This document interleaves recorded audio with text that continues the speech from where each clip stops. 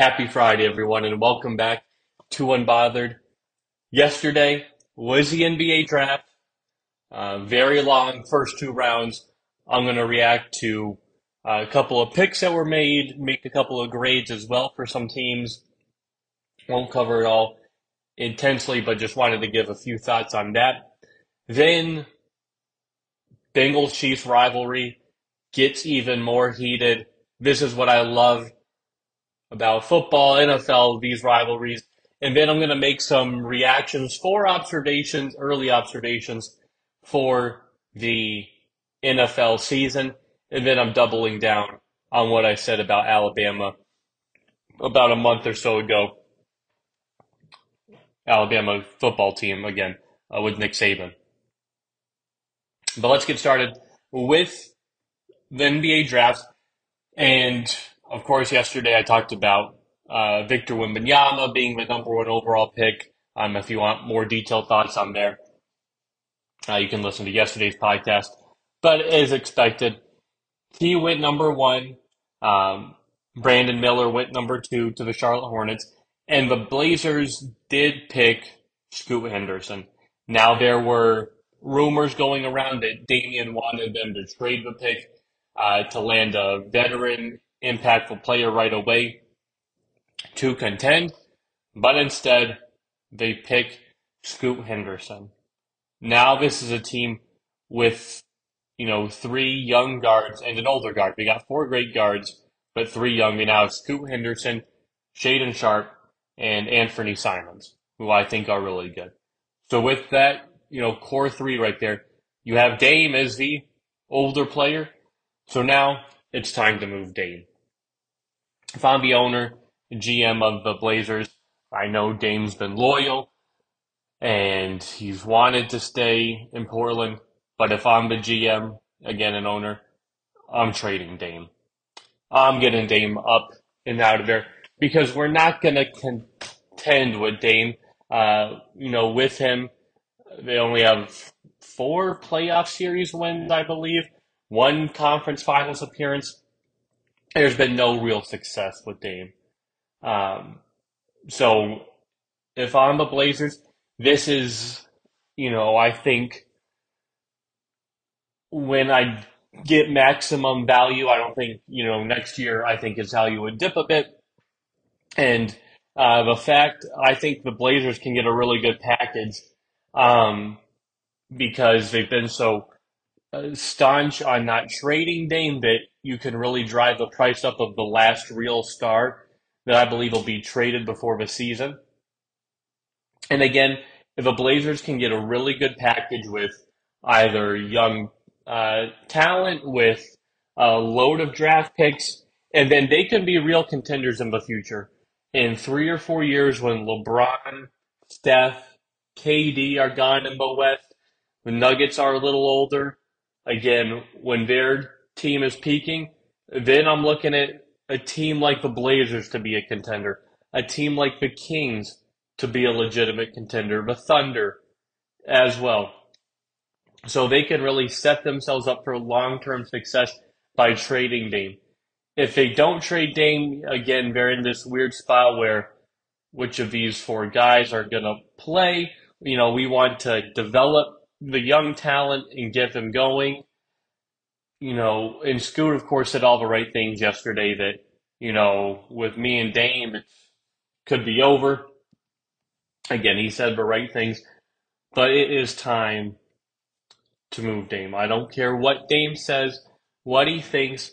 I am moving him for the benefit now of my franchise and my team and what I'm building for the future, not for anything else, not because Dame wants to stay in Portland or he's undecided. We give Dame a lot of, Dame gives us input. We ask him a lot of questions. He goes on these podcasts, and there's always trade rumors with Damian Lillard. Now it's time to pull the plug on this and get rid of him and move on. You'll be a lot better for it. What else? What other reactions from NBA draft night? I honestly thought there were going to be more trades during draft night. There were only two trades the entire night, so lower volume than I thought. It wasn't even for, existing players. It was basically picks. It was the Mavericks and Oklahoma City doing a deal, and like the Pacers and the Wizards doing draft pick deals. So there was speculation on the late Lakers using the 17th pick for draft capital. The uh, Miami Heat as well. Could they trade their pick? And the Golden State Warriors at the 19th. So kind of those three back-to-back-to-back picks. Speculation of trades. Nothing came into fruition. The Suns had the 52nd pick. Again, their last controlled one. They made a pick. So lower draft volume than I initially thought was going to happen. I thought, hey, some things might ramp up. They do not. So we'll wait for the start of free agency, which begins in 1 week. And speaking of the Suns, they again drafted a player with their loan controlled draft pick until 2031, and Ayton is still on the team. So now with their roster, to me, their core is set. Everything is set for this team now. Uh, I don't think they're trading Aiden anytime soon. Again, or making any big moves. They haven't got the value they want for Aiden in trade situations, trade scenarios. So I believe they're going to play this out um, until the trade deadline and reevaluate. And now, before that, Aiden is showing signs he's not motivated and it's tough to play him. Then you evaluate that and move on. But right now, this Suns team, the way they're currently constructed, they're going out with those max tax dollars right there. But then for teams that didn't trade their draft picks, like Miami, Golden State, I thought got great positional value. Miami at 18 drafted Jaime Jaquez Jr. from UCLA, who is a little bit older, but was really the, again, soul of this team, that UCLA team with great runs to Final Fours and Elite Eights. So I instantly thought a winner like him would fit in to this group, that was mentioned heavily throughout their run of undrafted free agents. In Jimmy Butler, I believe he does have that dog in him that can defend. I believe, he needs to work on creating his own shot a bit, little bit more on the 3-point shooting, which I believe he'll put in that time of work. But he's made a lot of big plays for him offensively when they're in need of getting a bucket. He got UCLA one defensively really good as well. Great footwork, versatility, construction floor. I thought this was a great pick, great value for Miami, right there at number 18. Then afterwards as well, Brandon, I think it's Podziemski, shooting guard there, who to me is basically Klay Thompson. What did they go out and get? They got a shooting guard, 6'6", 205, who shot 45% for three on the season. He can handle pick and roll coming off screen, so he's not just catch and shoot, but he's great off catch and shoot. He is a great 3-point shooter. You look at the Warriors, that's what they do, that's what they like to do, and they went out and got another one of them. So again, great positional draft there for the Warriors. Then another team that I like their draft pick, the Denver Nuggets. I thought Denver also got great positional depth when you're drafting at number 29 in the bottom of the first round. You got to get an impactful player, and that's exactly what the Nuggets went out and did. Last year, again, yesterday I touched on Christian Braun, how big of a piece he was um, for them in this finals run. Um, and the things he was able to do defensively, hustle, rebound, get some shots. And again, as I said yesterday, they build a team differently than Suns and others. They're acquiring their depth role players through the draft. They're not going to just trade like the Suns and try to get superstar after superstar and trade their draft picks and pick swaps. They are making very great acquisitions, managing cap, um, and adding to this. And Julian Strother from Gonzaga, 6'7", small forward, can play two, can play the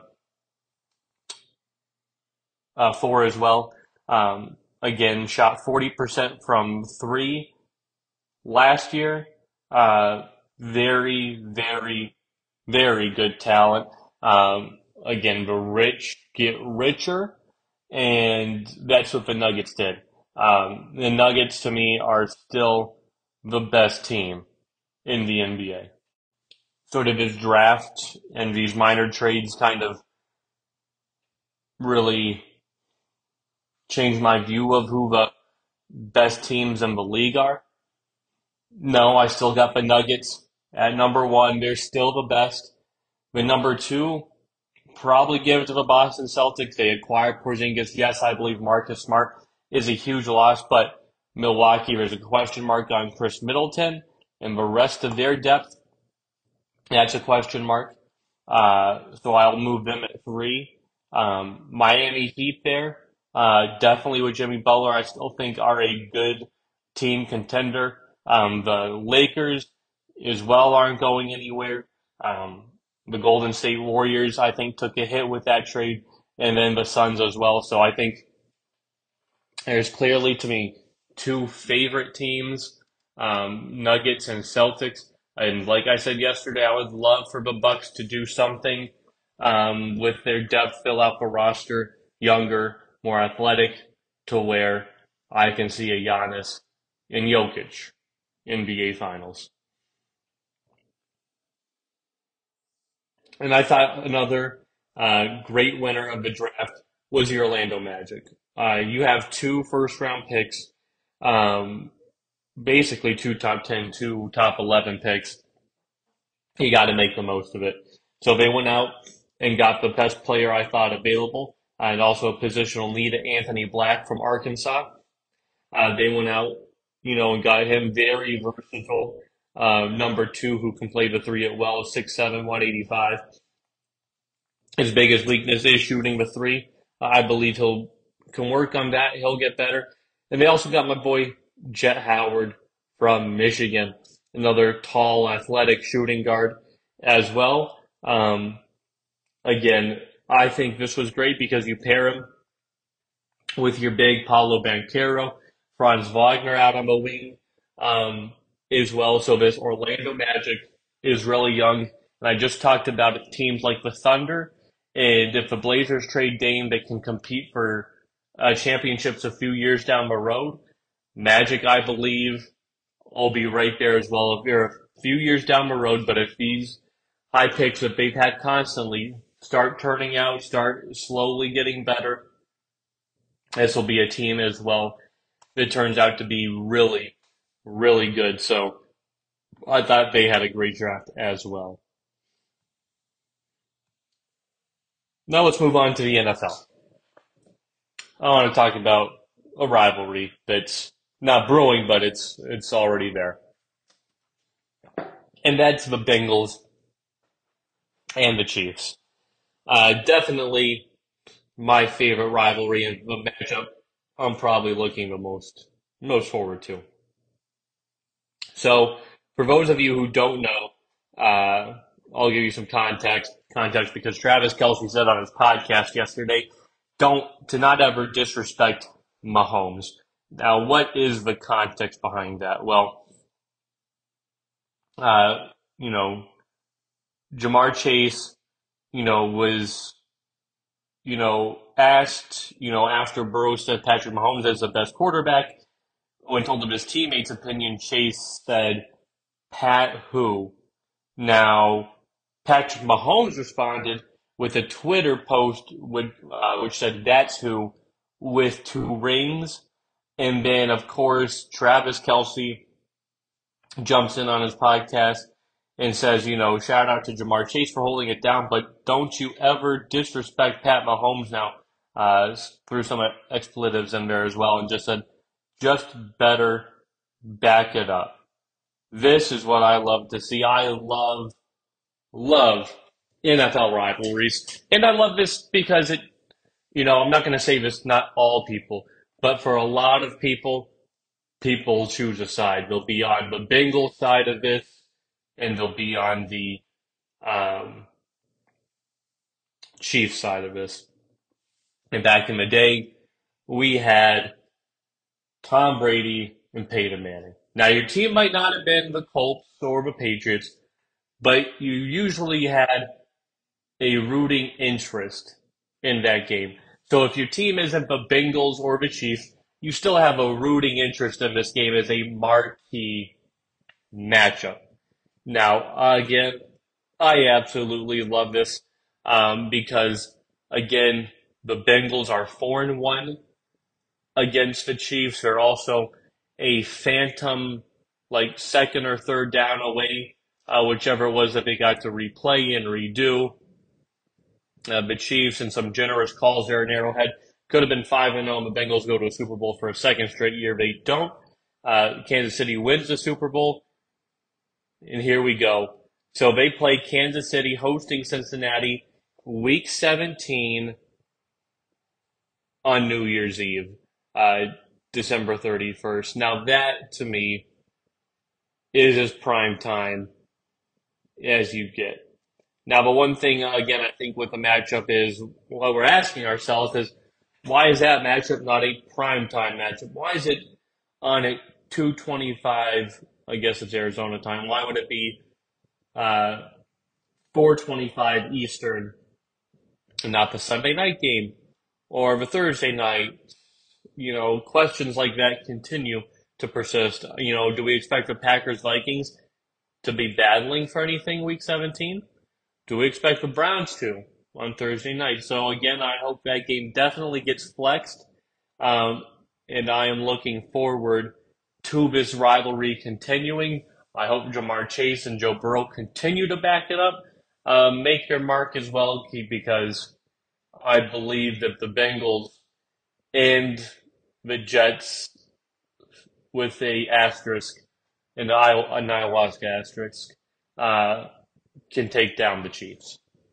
In the AFC, I believe the Eagles can as well, considering they were also a crazy holding penalty away last year from maybe going into overtime or losing that game. Who knows? But again, this rivalry is great for the NFL.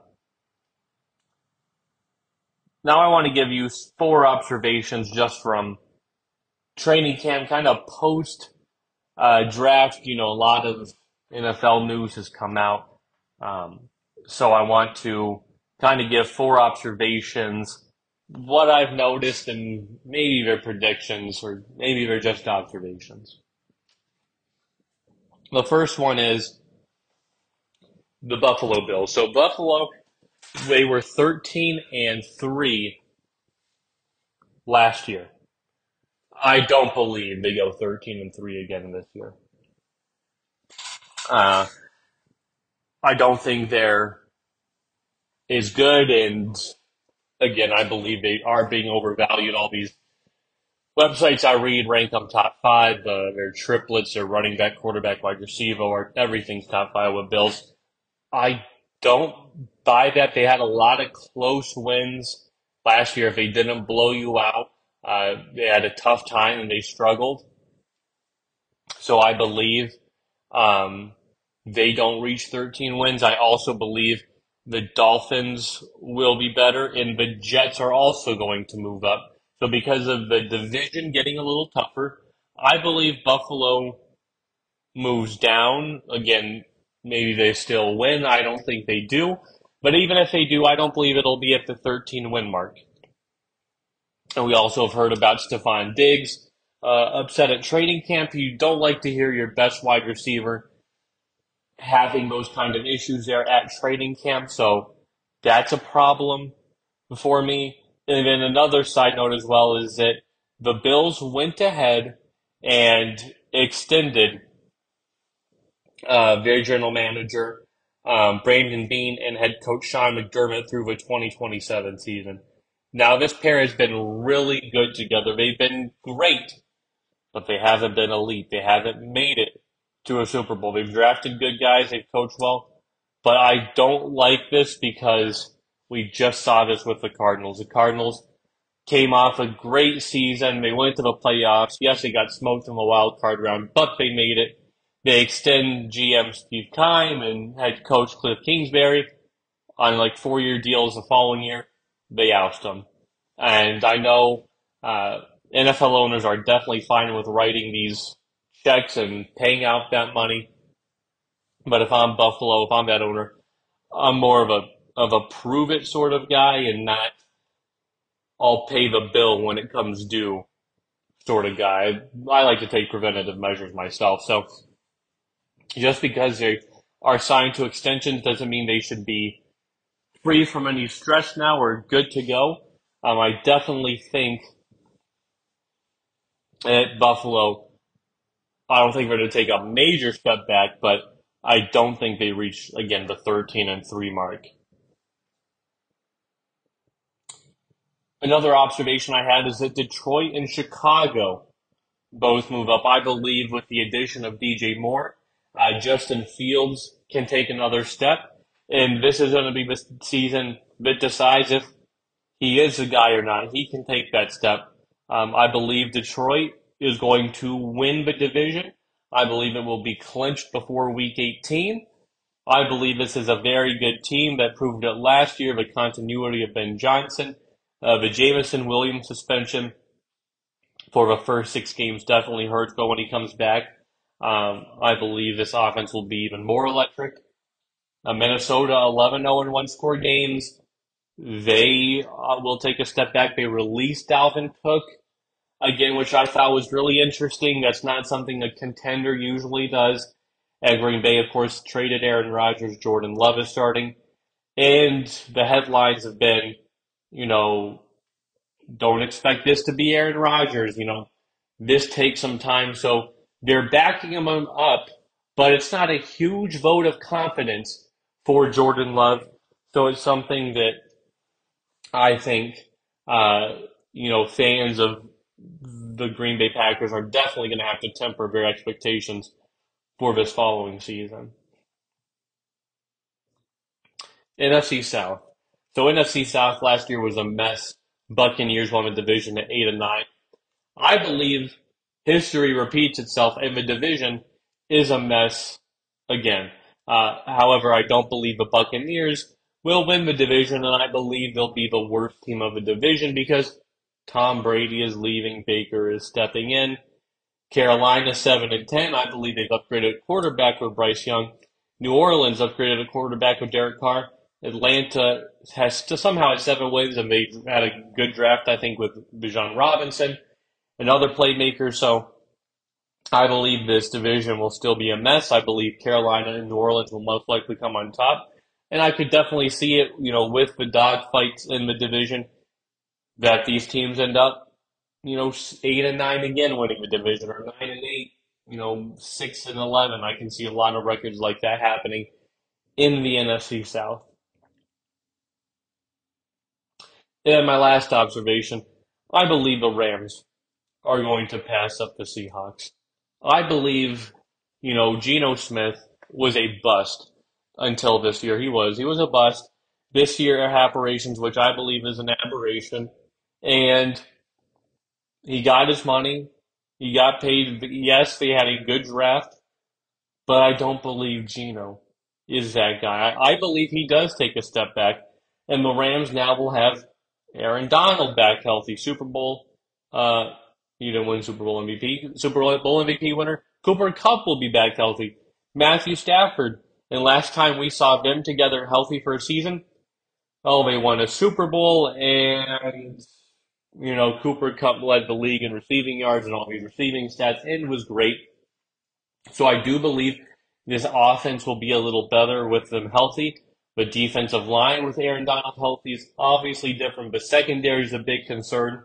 But Sean McVay, outside of his past year before his team was injured, has kind of really had Pete Carroll's number.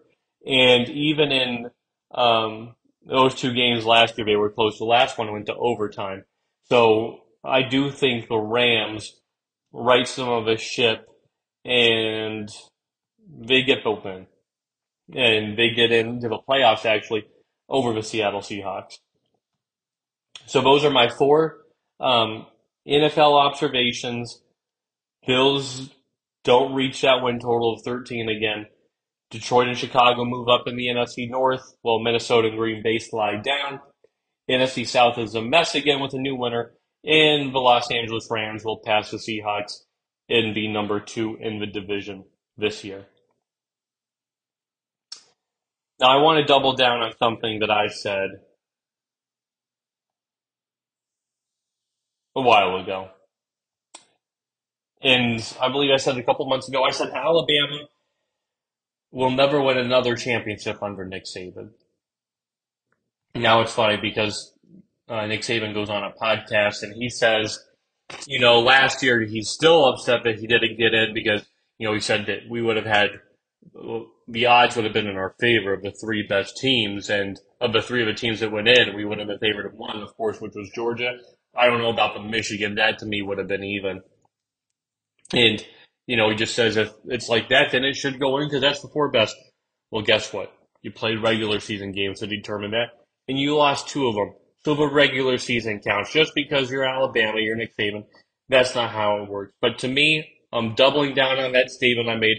Nick Saban will never win a national championship with Alabama again, and vice versa. Alabama with Nick Saban will never win a national championship again. I believe the dynasty is over. Georgia is clearly number one. They've had their number one recruiting class now for a while. And then this coming year for 2024 already, they have the number one very big class of college football now. So when it used to be the opposite way, it used to be, Alabama and Georgia, Florida, and teams behind them. Now it's the other way. Georgia is number one. Why do I also say this? Because other teams that were previously not that high are high.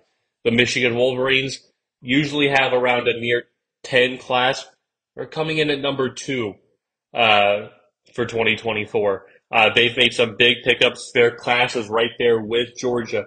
Ohio State's at three as well. Florida is ahead of Alabama, another SEC team.